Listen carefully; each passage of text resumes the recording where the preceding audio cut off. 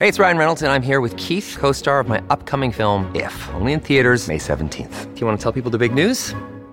All right, I'll do it. Sign up now and you'll get unlimited for $15 a month and 6 months of Paramount Plus Essential Plan on us. MintMobile.com/switch. Upfront payment of $45 equivalent to $15 per month. Unlimited over 40 gigabytes per month. Face lower speeds. Videos at 480p. Active Mint customers by 531.24 get 6 months of Paramount Plus Essential Plan. Auto renews after 6 months. Offer ends May 31st, 2024. Separate Paramount Plus registration required. Terms and conditions apply if rated PG.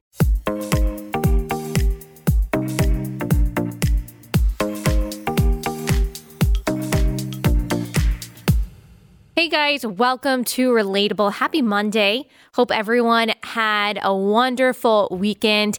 Today we are going to talk about a very controversial topic.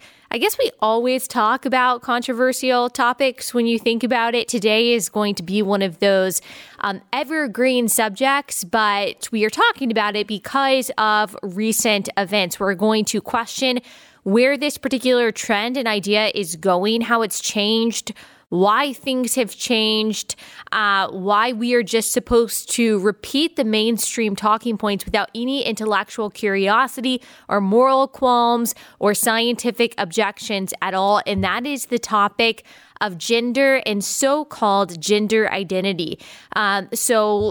Ellen Page, that was the name that this person used to hold, came out as a lesbian a few years ago in 2014 and then announced last week a transition into manhood. Page announced he, they pronouns, and much of the internet was very excited about this. It applauded the decision and then proceeded to slam anyone who, quote, dead named Page by saying Ellen rather than the new name, which is Elliot, or who insisted that transitioning from female to male or vice versa isn't actually something that is possible. The fact of the matter is that we're told that we're not allowed to even debate this topic. We're not allowed to question it. The popular perspective on sex and gender has completely changed in just the last 5 years, and already we're not allowed to question it without being accused of being archaic, backwards bigots. And that's the reason, really, I want to dive into this topic, precisely because it is so controversial. And because of the pressure that we're feeling from the culture, we're scared to talk about it. We're scared to say, hang on, that doesn't make total sense. I don't really understand. That doesn't align with what I know about biology. And this includes some conservatives, and it includes, I think, a lot of Christians as well. So today we're going to break down gender theory, the biblical perspective on gender, what Christians are supposed to think about it according to Scripture, and also how we should confront it in culture when it comes to what's called personal or preferred pronouns and so-called dead naming and things like that. How are Christians going to stand out from the world knowing that we will be called bigots and transphobes and even worse? Let me just say this up front, and I say this, I'm speaking to myself as well. I am not chastising you. I'm not speaking from a place of self-righteousness at all. I'm preaching to the choir here when I say this. If a Christian is not able to say confidently that a man is a man and a woman is a woman, that God made us male and female as we read in the creation account, then there is no reason to think that Christian will stand up for anything else when it comes to biblical values. If we can't even say the most basic observation of scientific reality and biblical truth, which humans of many backgrounds have known and accepted for all of time, for millennia, then we cannot kid ourselves into believing that we will stand up for the gospel, which is far more offensive because it says that without the saving grace of Christ, people are going to hell. If we cannot bring ourselves to say that God made men to be men and women to be women, as we are told in the first chapter of the Bible, then there is not a chance that we will have the courage to say the far more controversial, far more offensive, far more unpopular truth that Jesus, as he says in John 14:6, is the only way, truth, and life, and that no one comes to the Father except through him. This is the reason that when people become culturally compromising, they become theologically compromising as well. Why many of your friends who have started to accept worldly dogma on cultural issues like gender eventually probably also stopped believing that Jesus is the only way to heaven. The gospel is the most offensive part of the Bible. It's the most offensive part of Christianity. Not the differentiation between male and female, not gender roles, not the definition of marriage, not the defense of life inside the womb, not the defense of private property and property rights, but the fact that Jesus Christ came to call sinners to repentance. It's good news, obviously. It's gracious news, but it is offensive to those who don't want to believe it and who don't want to accept the fact that they are in need of salvation and sanctification that can only come through Jesus Christ. 1 Corinthians 1:22 through 24 says, "For Jews demand signs and Greeks seek wisdom, but we preach Christ crucified, a stumbling block to Jews and folly to Gentiles, but to those who are called, both Jews and Greeks, Christ, the power of God and the wisdom of God."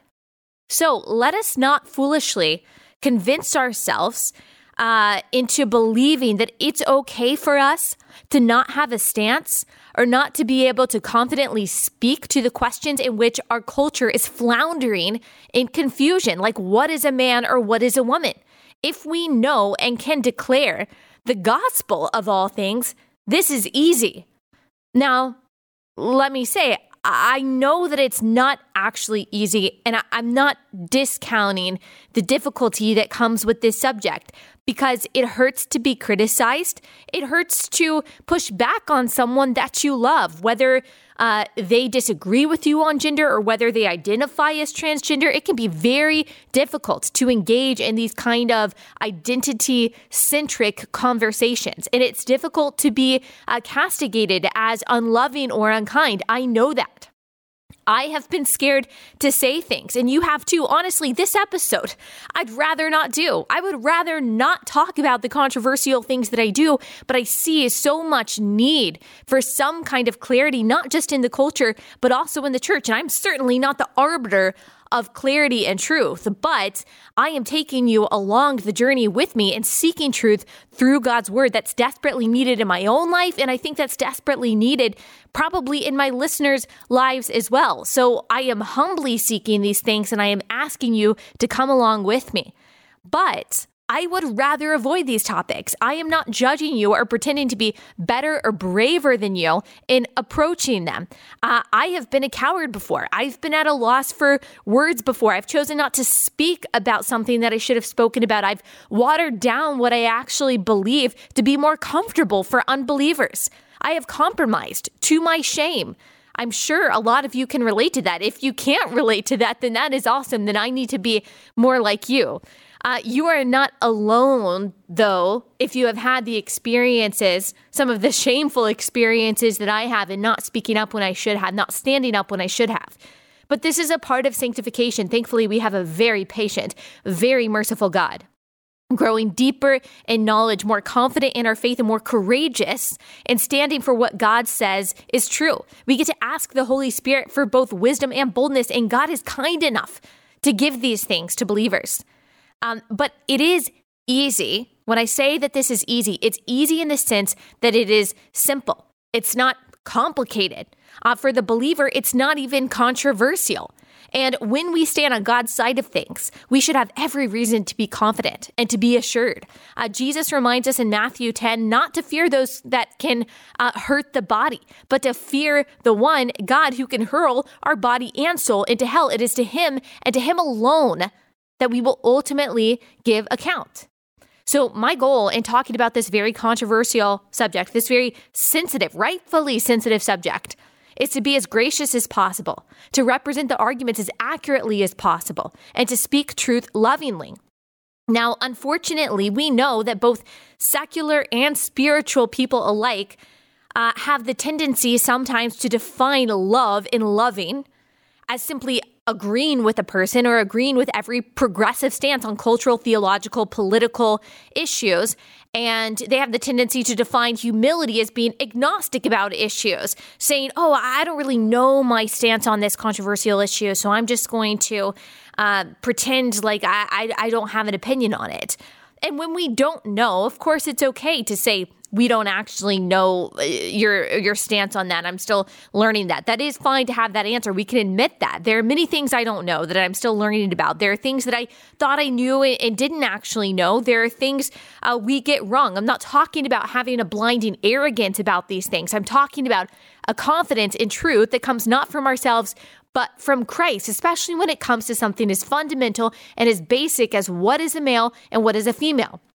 Many people are very uncomfortable with watching or listening to other people stand against the mainstream and confidently say, no. That's not how that goes. That is a lie. This is truth, not my truth, but the truth. I'm not confused on this one. I'm not undecided about it. I won't be fooled. I won't go with the flow. I won't repeat your talking points. I won't be intimidated by your name calling. People don't like to hear other people standing against the mainstream and saying these things, saying, I won't be bullied into compliance. I'm not going to be bullied into believing that it is hate to believe and speak that which God says is true. I will choose to love my neighbor how God tells me to love my neighbor and not how culture tells me to love my neighbor, because God is love and truth, and we can neither outlove nor outtruth God. So as long as I'm following him and submitting to his authority, there's nothing the world can say or do to change my mind. People don't like to hear a Christian say that. They don't. It makes them uncomfortable. They'll call you judgmental. They'll say your tone is off. They'll say that you lack nuance. They don't like that. They want you to be agnostic. They want you to be mushy. They want you to pretend like you don't really know. They want you to go with the flow. They're more comfortable with cowardice than they are with courage. As Martin Luther said, peace if possible, truth at all costs. All truth is God's truth. That means natural truth, scientific truth, mathematical truth, philosophical truth, moral truth, theological truth. All that is true, God authored it. He is the source of it. Nothing that is true will ever contradict God and his word.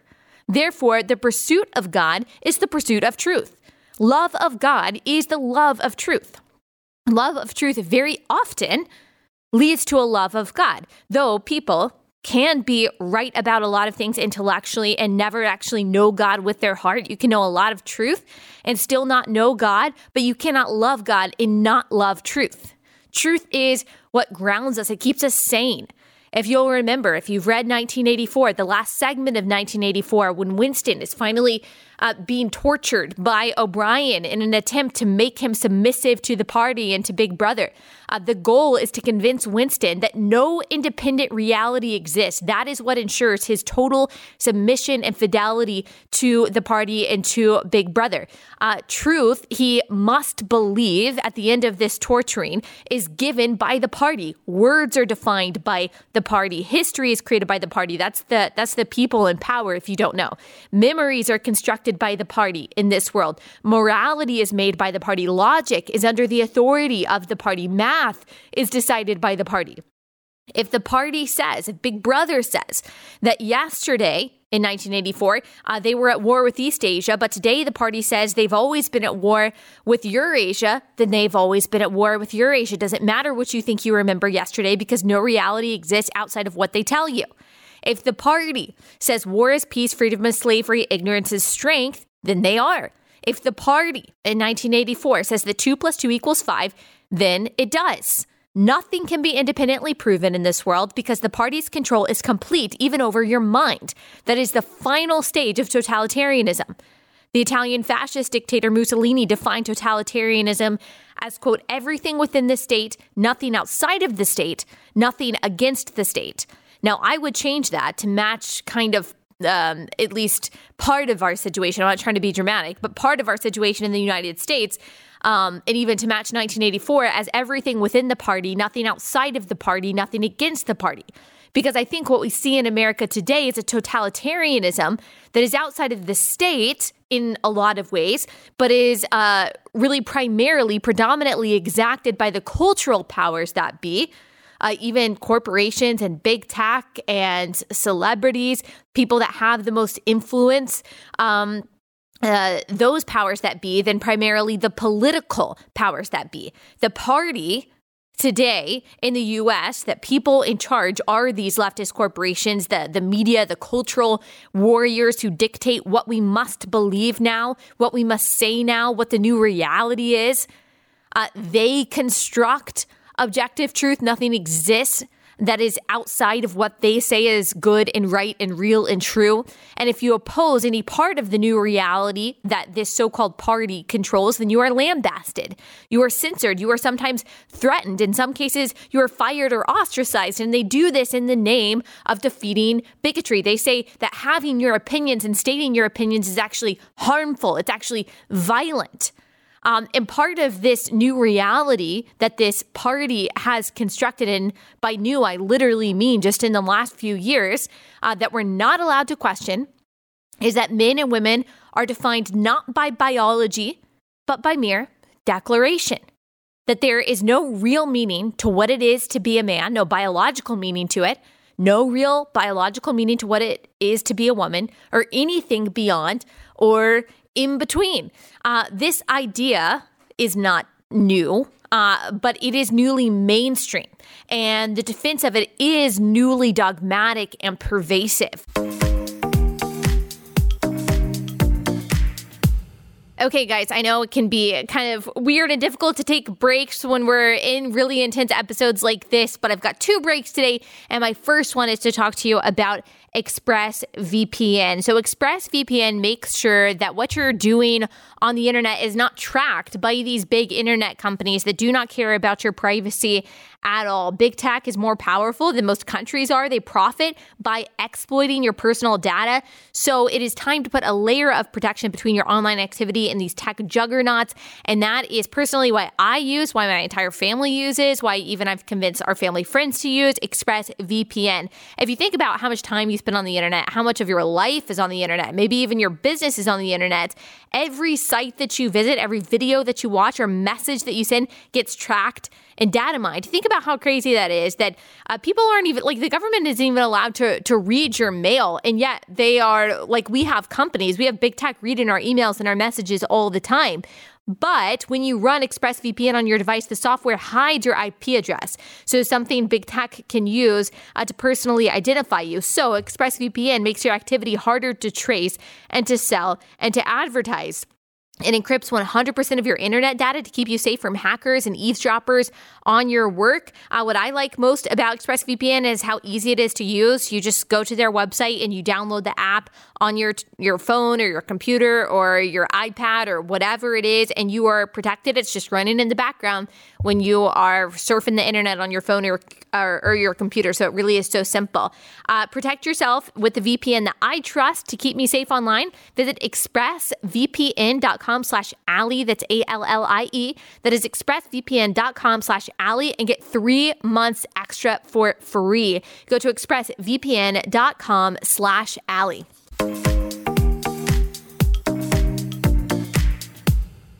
A group of us have been reading Love Thy Body by Nancy Pearcey.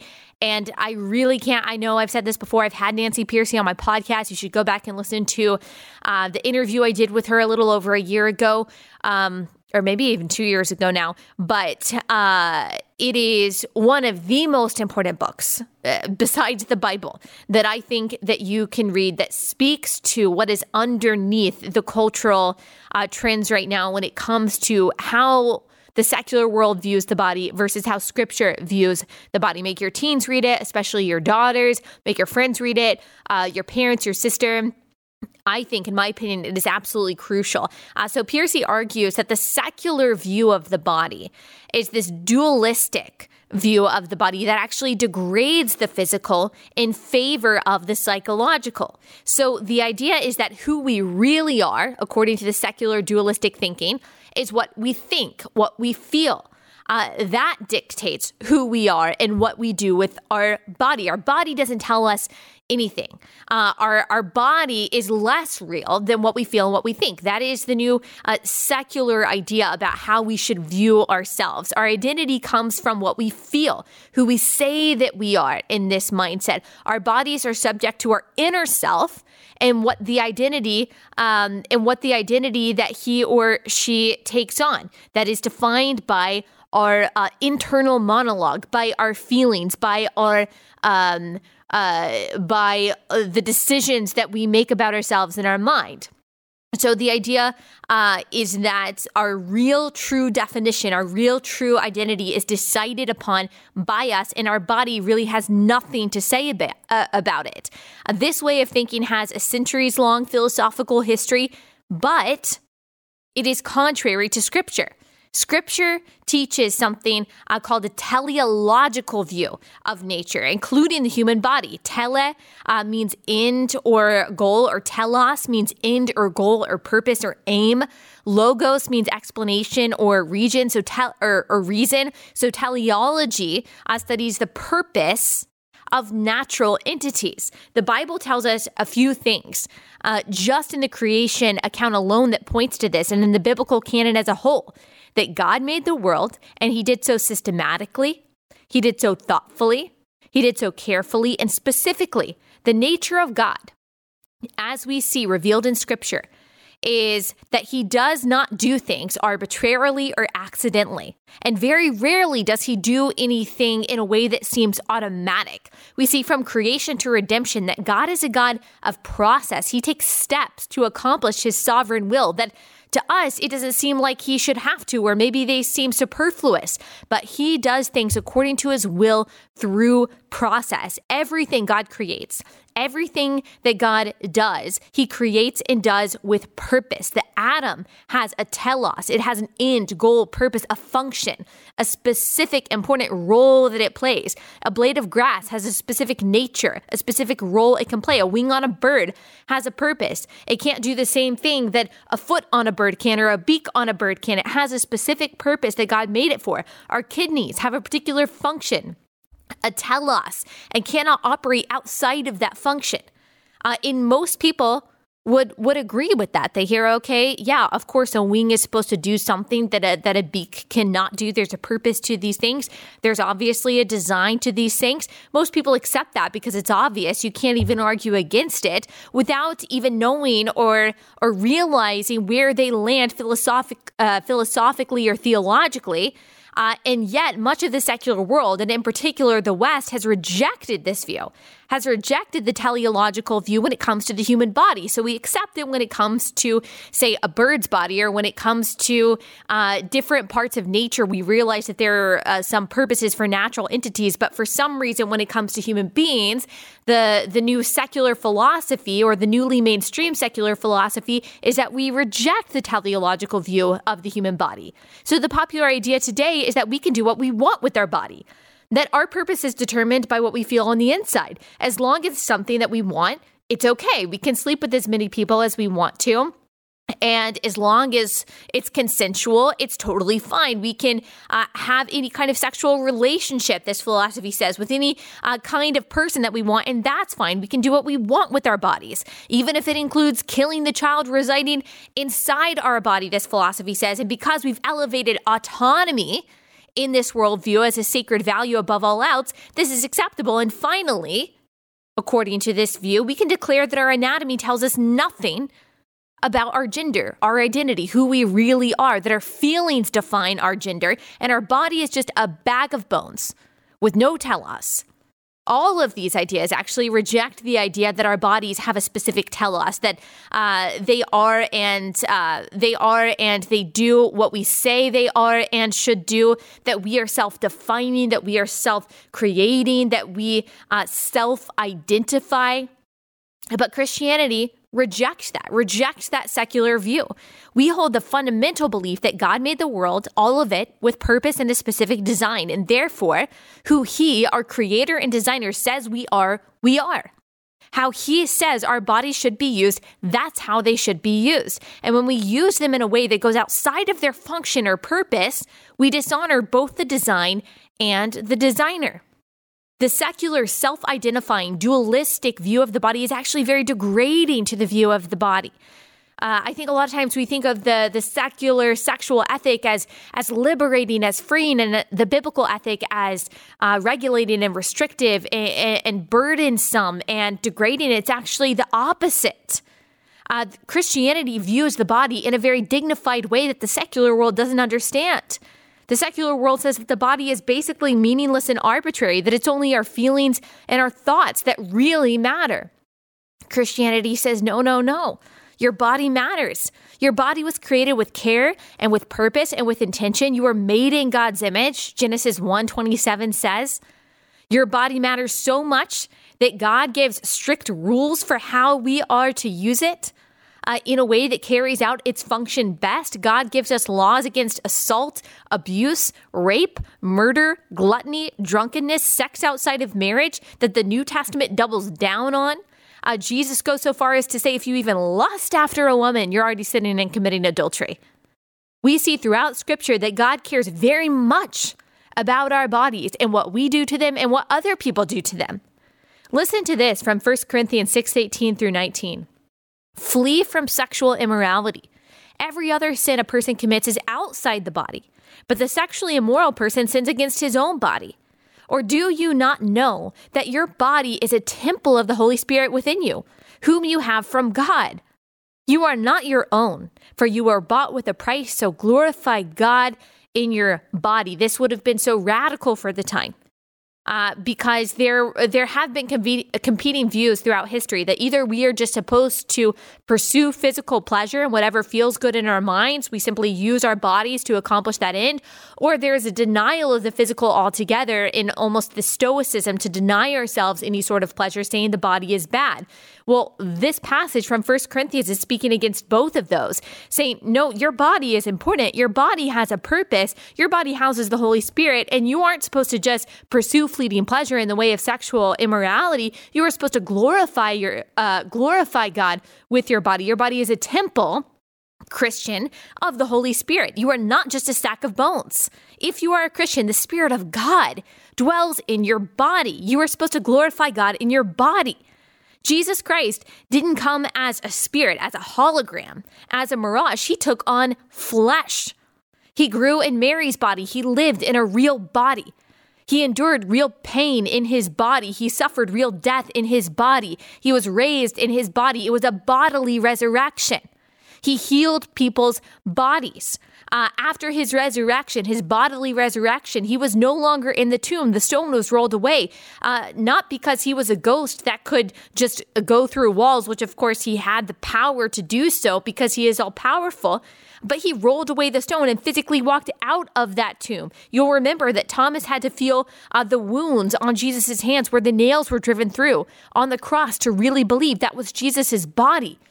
The body matters. God believes, he knows the body matters. The body is part of redemption, not just in the way of Christ taking on flesh to become our eternal perfect sacrifice, but in the way of our own bodies being resurrected and living eternally.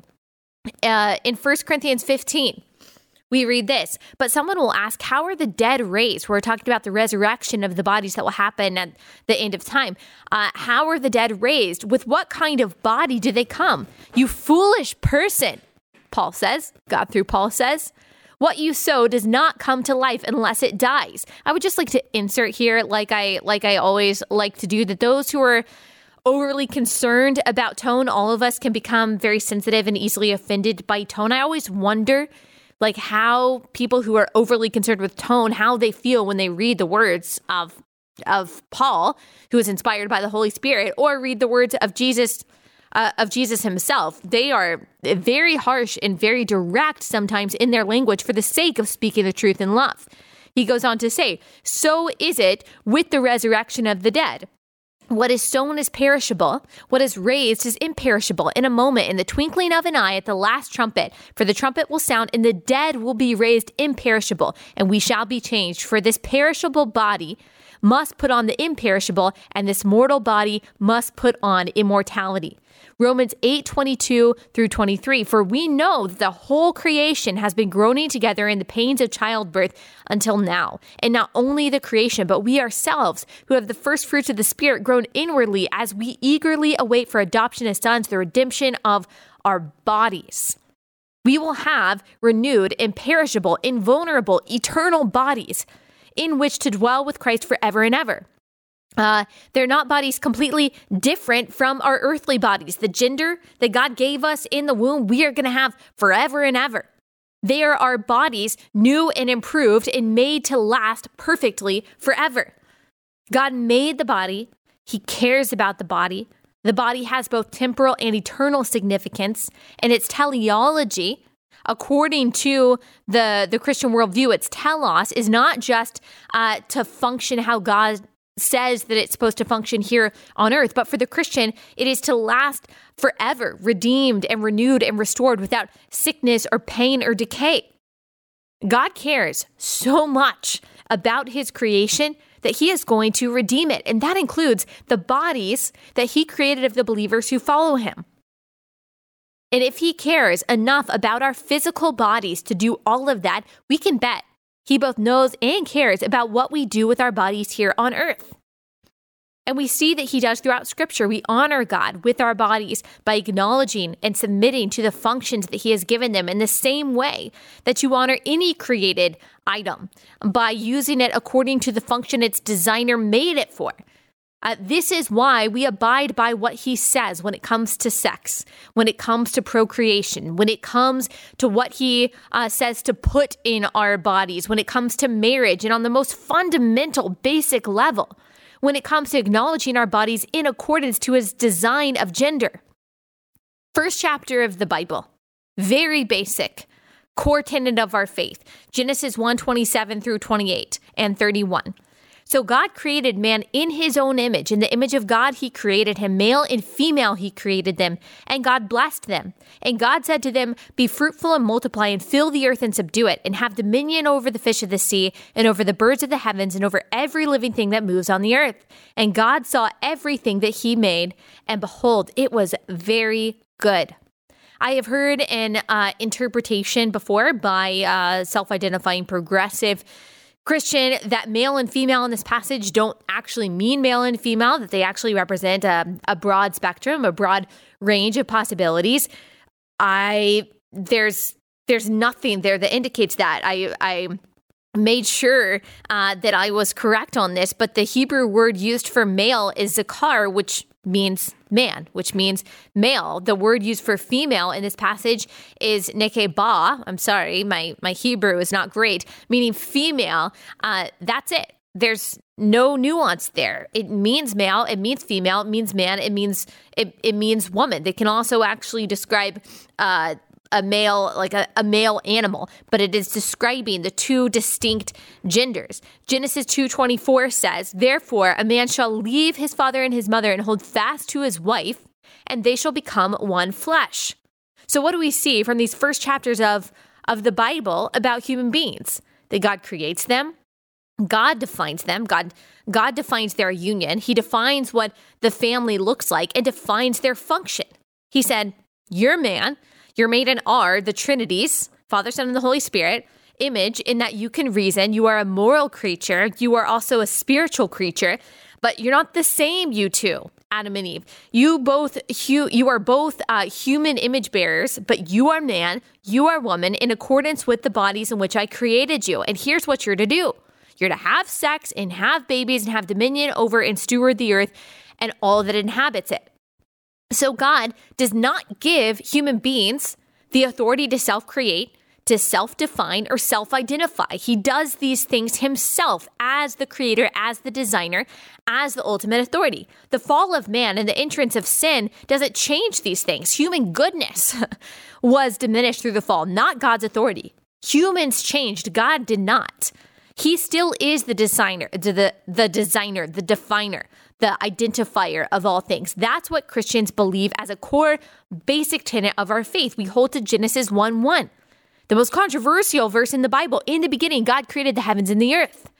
that necessarily means that God says what is and what isn't, what's true and what's not, what's right and what's wrong, what we're here for and what we're not here for, how our bodies are supposed to function and how they are not. We have said that sentence a million times on this podcast, it seems. We see God's designation of male and female and the goodness of their marital union throughout Scripture, including by Jesus himself. This is Matthew 19:4-6. He answered, "Have you not read?" They're asking about divorce. He says, "Have you not read that he who created them from the beginning made them male and female, and said, 'Therefore a man shall leave his father and his mother and hold fast to his wife, and the two shall become one flesh? So they are no longer two, but one flesh. What therefore God has joined together, let not man separate.'" And by the way, people often say, Jesus didn't talk about these controversial topics, these cultural topics, so we shouldn't care about them either.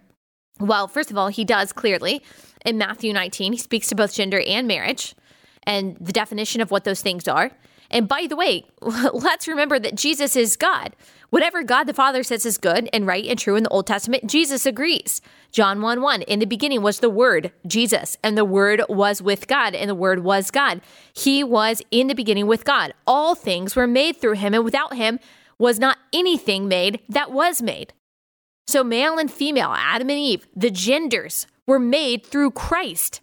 Anyone who says Jesus doesn't care about this subject is simply theologically confused at best and totally deceived at worst. Christians reject the secular idea that the body is arbitrary or up for redefining, that we self-define our genders, that our feelings dictate who we are and what our so-called gender identity is. God made our bodies gendered as male and female, and those bodies have a telos that is designated by him, not our feelings and not popular culture. This idea of gender identity actually came from a guy named John Money. He was a psychologist from Johns Hopkins who, in the 1960s, he tested this theory that he had. He had what was then considered a very radical theory about nature versus nurture. He believed that really most of what human beings do and how we think is a product of nurture, and especially when it comes to gender and sexuality. And so he wanted to test this theory on a boy whose genitals had been maimed in a circumcision. The boy was named David Reimer, and per the encouragement of Dr. Money, I think that's how you pronounce it, not Money, but I'm not sure. He had his genitals removed, was given artificially constructed female anatomy, and was raised as a girl named Brenda by his parents, and was given female hormones during puberty. Money's theory and what he told Reimer's parents was that this will be absolutely no problem. All you got to do is dress him like a girl, tell him he's a girl, give him some hormones, and he'll be a girl and be completely comfortable with that. Now, what I'm about to say is even more disturbing than what I just said. So if you got kids in the car, if you're in public, I don't know, if you're around something that you don't want people to hear this next part, I'm just warning you. Throughout his adolescence, this boy's adolescence, John Money also forced him and his identical twin brother to perform sex acts on each other in front of him. And actually, in an article for the Rolling Stone, this boy or this man recalls memories from his childhood and pretty graphically and specifically describes what John Money had him and his brother do to each other. And when they refused to do that because they were obviously uncomfortable, they're kids and they're also related, Money would verbally abuse them until they complied. And by the way, he made sure other colleagues watched these sexual interactions between the brothers and captured photographs of this happening. Just for research, totally above board stuff. And these pictures are still around. They are currently being held as property of the Kinsey Institute, which is an institute that was started by Alfred Kinsey, who was an outspoken defender of pedophilia. Listen to this, just a little side note on this. Listen to this from the Seattle Times in 1995.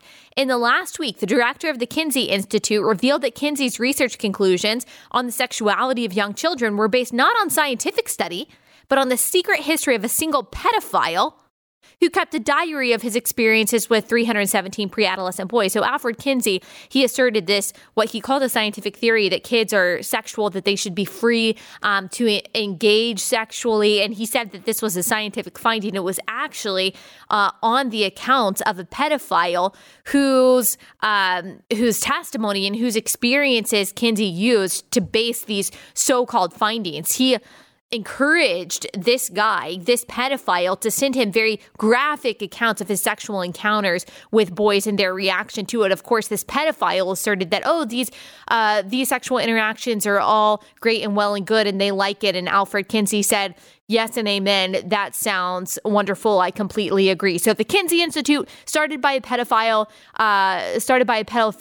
pervert. He has the pictures of the interactions between poor David Reimer and his brother that was forced on them by another pedophile pervert, John Money.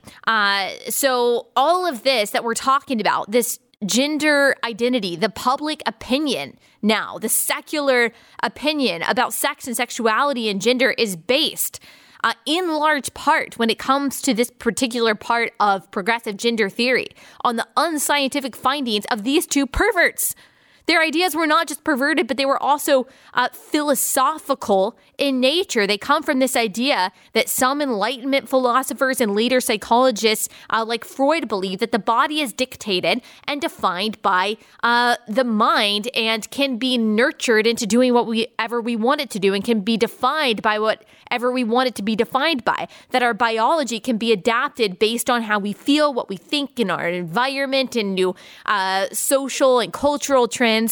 Remember, as I've said, progressives such as these people were progressives for their eras. They get human nature wrong. They put way too much emphasis on nurture, discounting the intentional, teleological nature of the world, and in particular our physical bodies.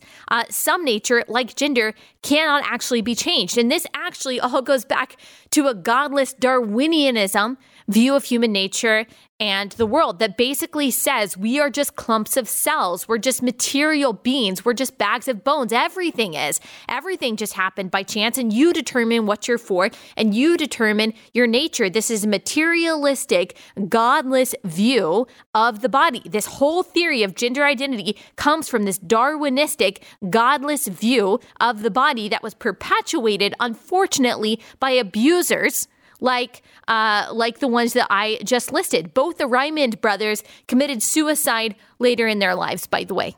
Both of them did. The boy who was raised as a girl insisted when he was an adolescent that he was a boy. He knew he was uncomfortable as a girl. He finally had surgery, removing his artificial hormone-induced breasts, and married a woman and adopted children, which is wonderful, and I wish the story ended differently, but his mental health deteriorated, as did his brothers, and they both died by suicide a few years apart. So if this is not an example of a failed experiment, I don't know what is. And the research of this wicked person who conducted it is where we get this idea of gender identity being separate from your sex, and it's just not. It's just not. It's not just anatomy that makes us different. We are gendered in every cell of our bodies. Are there disorders? Are there anomalies that happen very rarely? Of course. But we consider those anomalies. But for the vast majority of people, how people are made and are supposed to be made, the natural and the normal makeup of the body is that every cell of our body is gendered. There are very, very, very rare anomalies, and they are anomalies and disorders where this is not the case. We are gendered down to our DNA. Boys and girls' brains develop differently in the womb. Boys have denser bones. They have greater aerobic and anaerobic capacity than girls do. If you have ever watched girl and boy toddlers play together, you immediately see how differently they relate to people and objects. There's a lot of similarities, but there's also some very basic differences that you see that are not nurtured, but they are nature. Are there outliers? Of course, but boys and girls are distinct. Our sex, our bodies mean something.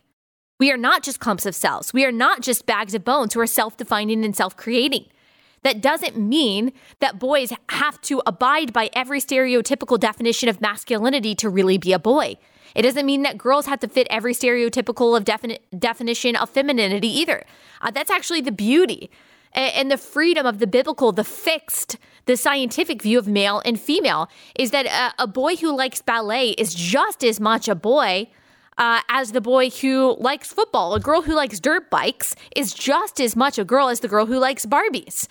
Ironically, it's actually the progressive gender theory that reinforces the most stereotypical descriptions of male and female. Women who say that they identify as men start dressing in baggy clothes, they cut their hair, they change their name. Men who identify as women often present in a way that is overly and sometimes sexually feminine. They change how they talk, how they move their body. Sometimes they put on lots of makeup, etc. And not only that, but progressive gender theory also emphasizes the importance of our anatomy, even while saying that it's arbitrary. They say that your anatomy doesn't define your gender. But very often when a person decides to identify as the opposite sex, they seek to change their anatomy to fit their gender identity, which means that they actually think anatomy means and matters a lot. Okay, one more break to tell you guys about Mack Weldon. So Mack Weldon is a clothing company. Whether you are looking for undershirts or Sunday lounge pants for your husband, or maybe you're looking for Christmas presents for your brother or your dad or whoever it is, Mack Weldon is a really great place to go for comfortable, lounging men's clothes. So they sell men's essentials like socks, shirts, hoodies, underwear, polos, active shorts, things like that. I got my husband a few items and they're super comfortable and he loves them. And he got like a vest that he wears all the time and some pants, and he really likes the fit. He really likes the feel. Sometimes it can be difficult to find things for men that fit well, that they like to wear consistently. And Mack Weldon has a lot of awesome stuff, especially if you're looking for those Christmas presents. They've got a Weldon Blue loyalty program. Level 1 gets you free shipping for life. Once you reach level 2, by spending $200, you get 20% off every order for the next year. There's a guarantee. Mack Weldon wants you to be comfortable. So if you don't like your first pair, if you don't like the first thing that you order, you can keep it until they refund you, no questions asked. When the gift giving season, and get 20% off your first order, visit MackWeldon.com/Allie and enter promo code Allie. So MackWeldon.com/Allie, promo code Allie for 20% off your first order. Mack Weldon, reinventing men's basics.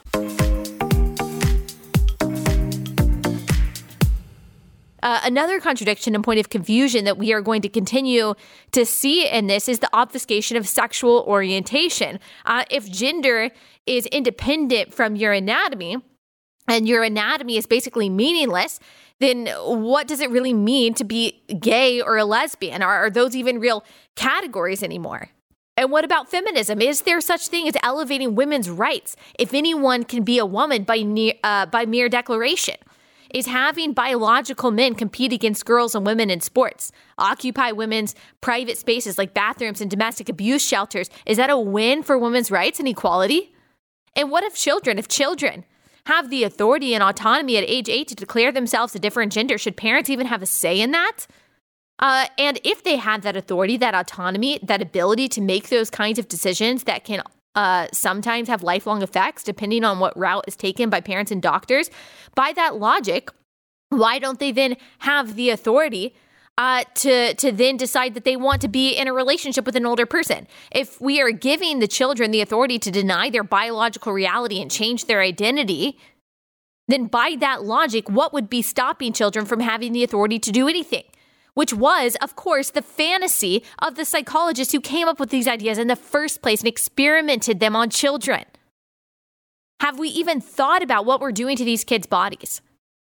Who doctors are allowing to take cross-sex hormones before they go into puberty, causing irreparable harm to their reproductive systems before their frontal lobes are developed enough to make long-term decisions. Our frontal lobes aren't even fully developed until we're 25. You remember how stupid you were as a teenager?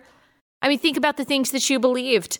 when you were a kid. I mean, kids are very smart. Teenagers can be very smart. Obviously, they're very valuable. But our brains aren't developed. We think stupid things. We believe stupid things. We don't have the ability to be able to make long-term decisions. That's why we have parents. That's why God gave us that structure to protect us and to guide us and to help us grow under a shelter until we have the ability to be out on our own. Abigail Shrier wrote Irreversible Damage for this reason. She argues, based on research, not just her own opinion, that there is actually a social contagion of transgenderism among young girls who previously never identified as trans, never indicated that they were in the so-called wrong body, and no one is stopping them from ruining their bodies, their fertility, their voices for the rest of their lives.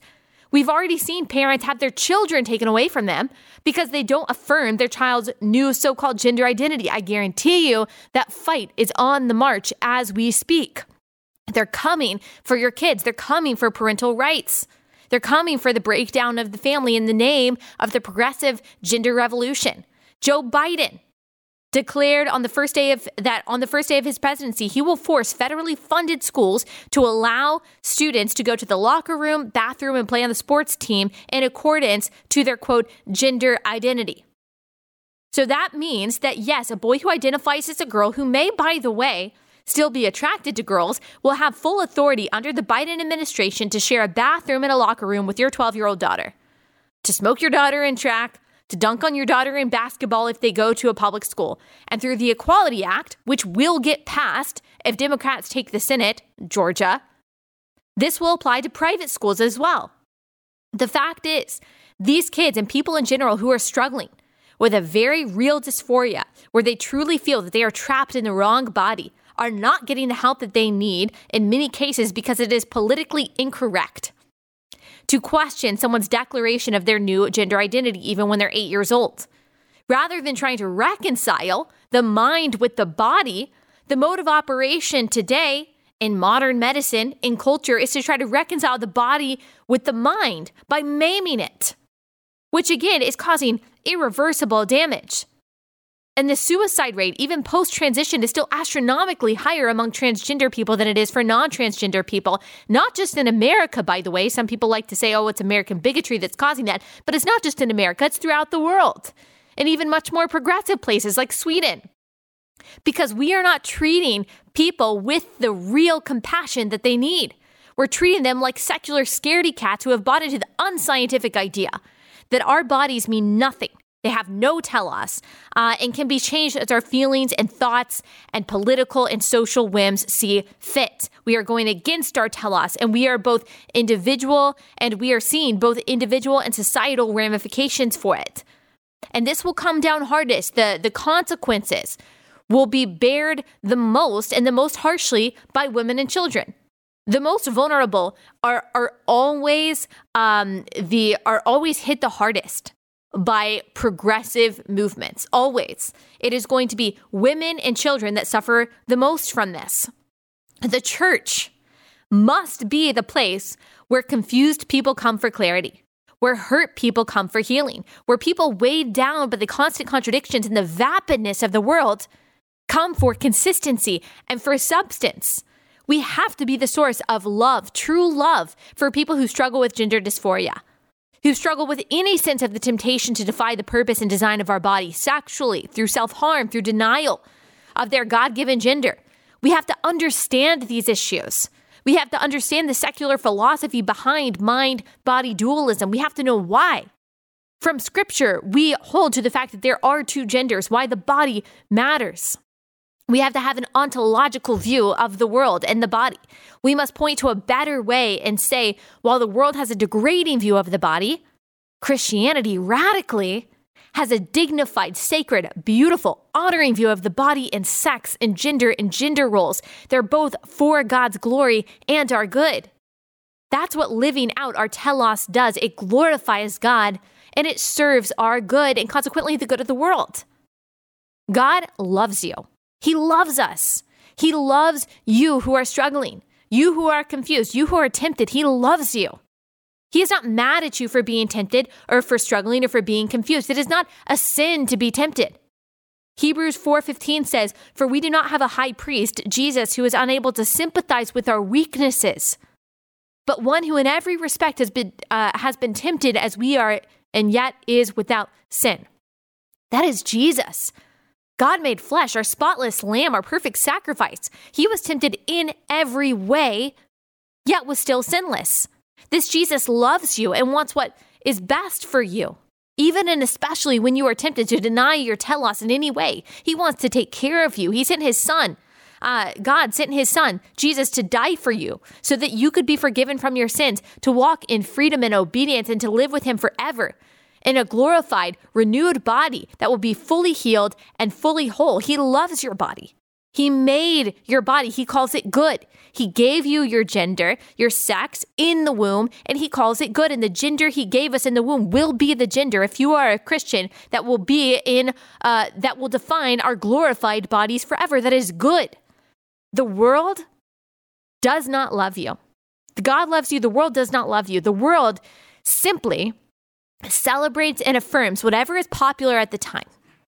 It's why they celebrate transitioners and people who come out, but mock detransitioners and people who decide to embrace biblical sexuality. They don't care about you. They don't care about your body. They certainly do not care about your soul. They don't even believe you have a soul. God does. He defines us, not our thoughts and feelings, which are so often unreliable. We cannot be surprised that this is the way that culture has gone. This is godless postmodernism. It's been moving forward for a long time. The rejection of a transcendent source of truth, the rejection of absolute universal truth, exchanging the God of Scripture for the God of self, and ending up with a whole lot of confusion. But Christians must be absolutely certain where we stand. And we need to be agents of love and hope and truth for those who show up at our door weary from the long journey of carrying the worldly burdens of self-definition and self-identification. We point them to Jesus, who gives them an easy yoke and a light burden, the giver of truth, the perfect embodiment of love. His way is better. We have to believe that. And that's the most loving thing that we can say. People say it's loving to agree with new progressive mantras on gender, to use preferred pronouns, and to refer to biological men or women who identify as the opposite sex as their new gender identity. But if we believe God and we believe in his telos that he has given the universe, including human beings, if we believe in Genesis 1:1, if we believe in his gospel, how can we say that affirming this heavy confusion and this denial of reality and hatred of the body is loving? It is one of the most hateful things that we can possibly do.